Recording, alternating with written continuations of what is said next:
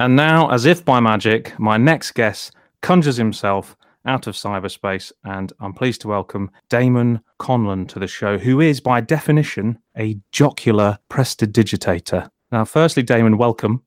Thank you for having me. It's good to have you on. And now you can explain Presti-Watsy thingy-me-joggle. Presti-Watsy thingy, yeah. So I am a jocular Presti-Watsy thingy. I mean, they are just long words, really, and they just make me sound clever. That's primarily why I chose them. But prestidigitator, of course, prest is a quick, and digitator, sleight of hand, and the jocular part, jocular, that means. So combine those two, and I'm a funny magician. Well, that's the conceit, anyway. So we're talking here, I guess, in the realms of tricks and illusions. Is that fair? That would be fair. Excellent. So, and there's an element of intrigue and magic about this, I think. There is. I've got a nice, fancy, vintage style poster for the show. Looks quite cool. Some swirliness, some greens and yellows. And your show that's coming up is part of Birmingham Comedy Festival 2021, and you're playing at the Crescent Theatre on Saturday, the 9th of October at 8 o'clock in the evening. I think we're looking forward to that. So give us a sense of what that show is, because I think also we should probably stress for a family audience, this is a show that's probably for a slightly older crowd, so sort of 16 and upwards. Yeah, I'd say so. I mean, when I listed it, I said, I probably won't swear, but I might. And then I went 16. But I mean, there's no sort of gratuitousness within it. There may be maybe some concepts maybe that kids won't really understand, I suppose. But no, it's a show of, you can expect chocolate, you can expect showbiz raccoons, you can expect mind reading, and you can expect, if nothing else, the unexpected, plus the chocolate raccoons and card tricks and mind reading. So I was going to ask you about the raccoons, because they feature in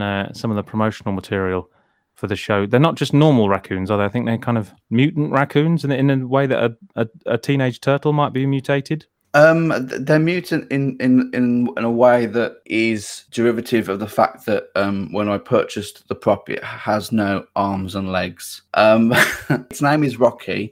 He's like a spring puppet animal, and he features in the show. He performs a grand illusion. He comes out, he has a bit of food, and he's really the finale of the piece. He doesn't eat any chocolate. That's 100% me.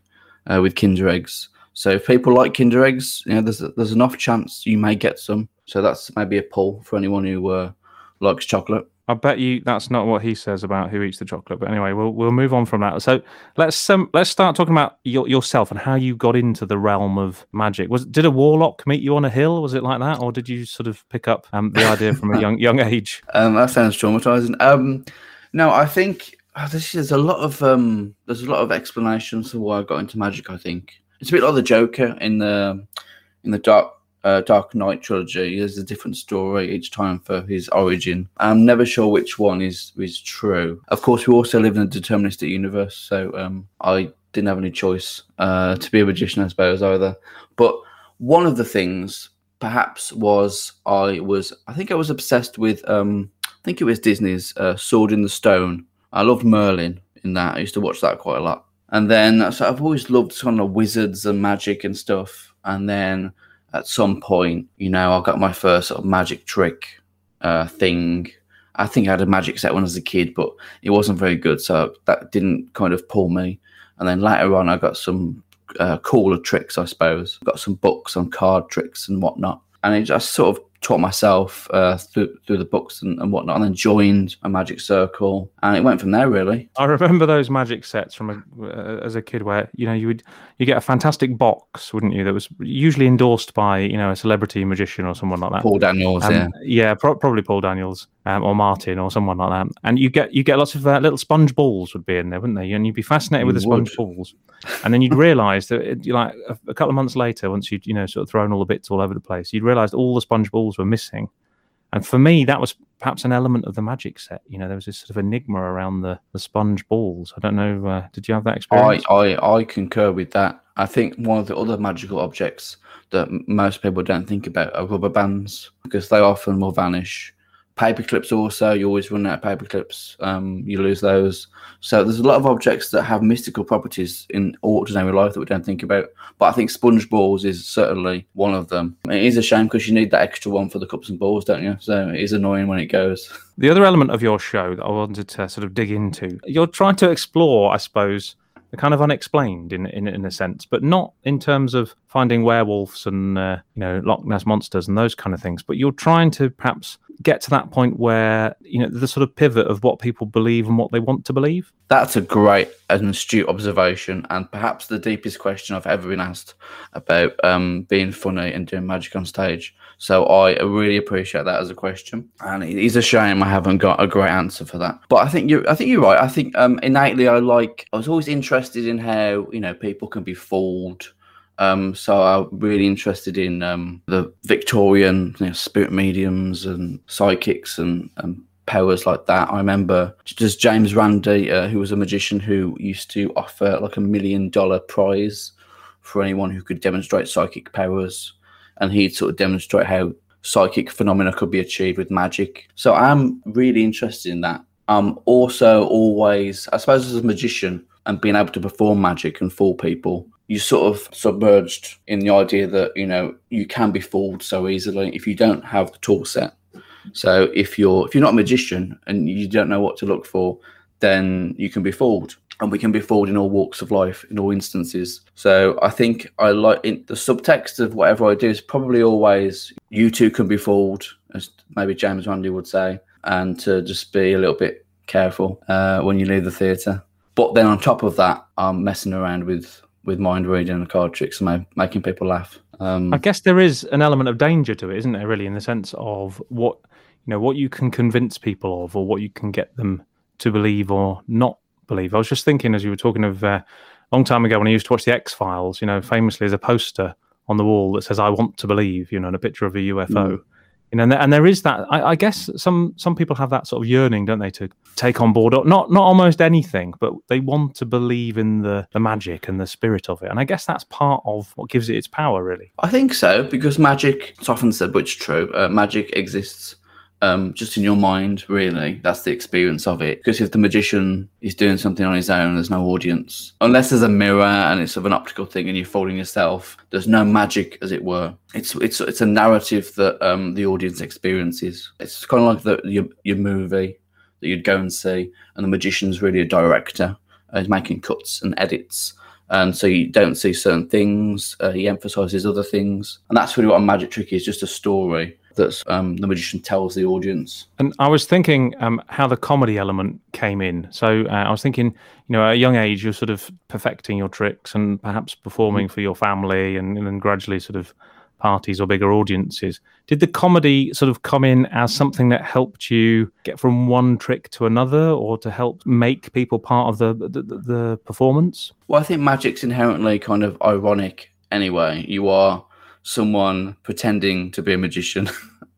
Back in the day, you would either think you were a magician, or people would believe more so in magic. Of course, they do still often in certain parts of the world, and I think we've got an innate tendency to sort of want to believe in something, a religiosity, sort of that's maybe an evolutionary thing. But in terms of funny, I suppose I was always interested in comedy. When I was growing up, I'd watch comedians on TV, and I found it difficult to present magic straight, to present magic seriously, because it's this kind of absurd thing. I'm just pretending to do. It's not real. I'm just pretending, and we're kind of having fun. So I'd always sort of not take myself too seriously. When I was in magic circles, they'd have competitions and whatnot, and you'd be encouraged to enter them, and come up with like routines and things and practice, and you'd get like your 10 minutes. I'd always make it funny, and then when I performed as well, I'd always sort of joke around and get people involved. And situational comedy, when you involve people, is so much fun. You can get so much humour from it. So I gravitate towards that kind of thing. Then that's ended up with me being sort of, I suppose, a comedy magician, for want of a better term. Now, one of the things listed, excitingly, for your show that's coming up as part of the comedy festival is telepathy. Okay, the power of telepathy. Kind of, I suppose, mind reading, sort of Mhm. second guessing what people are thinking. Now we're going to try and experiment now, okay, on the radio, because it will work obviously very well. So Damon, can you tell me what question I'm going to ask you next? Is it the fifth cheese? Someone tells me it's the fifth cheese. Cheese podcast. That's exactly right. That's the power that you have, even through FM and DAB modulation. Technical people will understand that. Bluetooth was affecting me as well. Even it came through. I'm amazingly impressed there. So tell us about the Fifth Cheese podcast. The Fifth Cheese podcast is a not real podcast, but it is real because you can listen to it and you can watch it on YouTube. I interview comedians primarily, and I ask them philosophical questions. I ask them to talk about themselves in a funny way. We discuss things. It's what is the Fifth Cheese? Have you watched the Fifth Cheese? I haven't. I'll be honest. I haven't watched it. I've seen it. I know about it. So, I mean, where's the research? Where is the research? I mean, well, you only get what you pay for. I think on this show is probably the answer to that. That's true. I didn't pay for anything. As you were growing up and you were starting to do more and more tricks and illusions, those kind of things, and you mentioned Paul Daniels as well, who I imagine was probably one of the influences, one of the greats perhaps in the background. And you mentioned James Randi as well. Were there other magicians that you sort of thought, wow, there's a guy that does what I want to be doing? Darren Brown was on TV a lot. He's a great performer. He's great live as well, and funny too. Maybe people don't necessarily think of Darren Brown as funny, but these shows funny. There's comedy in it. It's dark and light. There's light and shade in performance and theatre. David Blaine was on TV. I always liked Penn and Teller.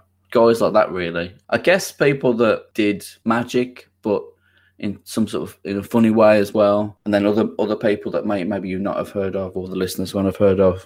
People like David Williamson and Mac King, American comedy magicians. Yeah, people like that, really. So, but on TV when I was growing up, it was definitely sort of Darren Brown, David Blaine. That sort of piqued my interest quite a bit.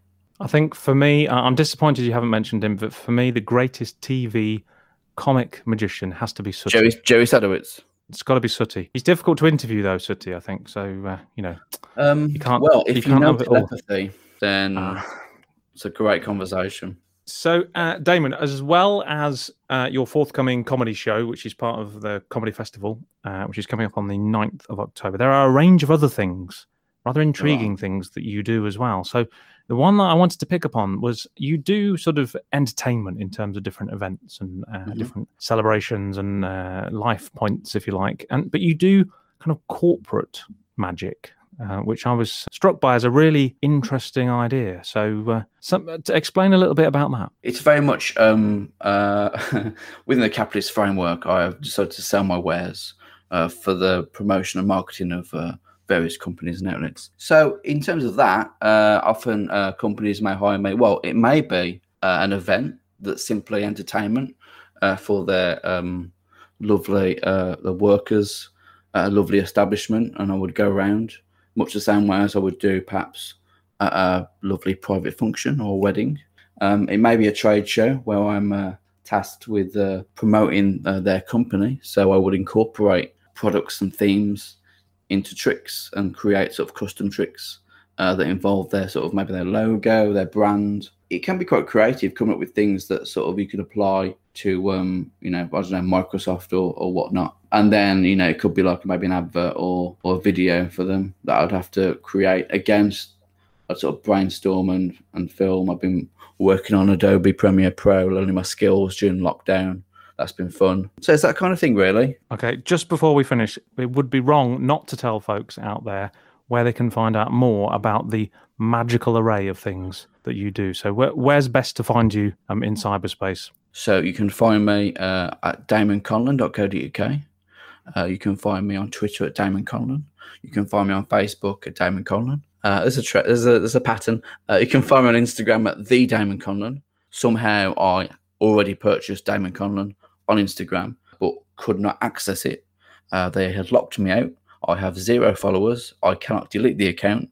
So I had to add the words "the" to my name to create an Instagram. So that's interesting. And they do not have customer service, which is annoying. But the Damon Conlan on Instagram, you can Google the Fifth Cheese, listen to that. That's good.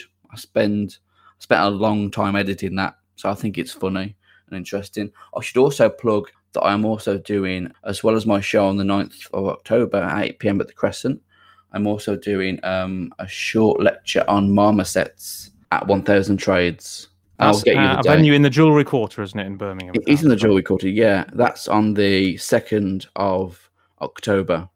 That's like strange alternative variety comedy experience on the 2nd there. That's free entry. I'll pay what you want. And then my show's the week after that on the 9th. So there's the aperitif, and then you can experience the main course. Excellent. Well, as you were talking, I was gazing into my crystal ball that I have here at Radio Towers, and I can see that both of those things and more are going to be a great success. So, Damon, thanks so much for coming on to the show. You're very welcome, and thank you for having me.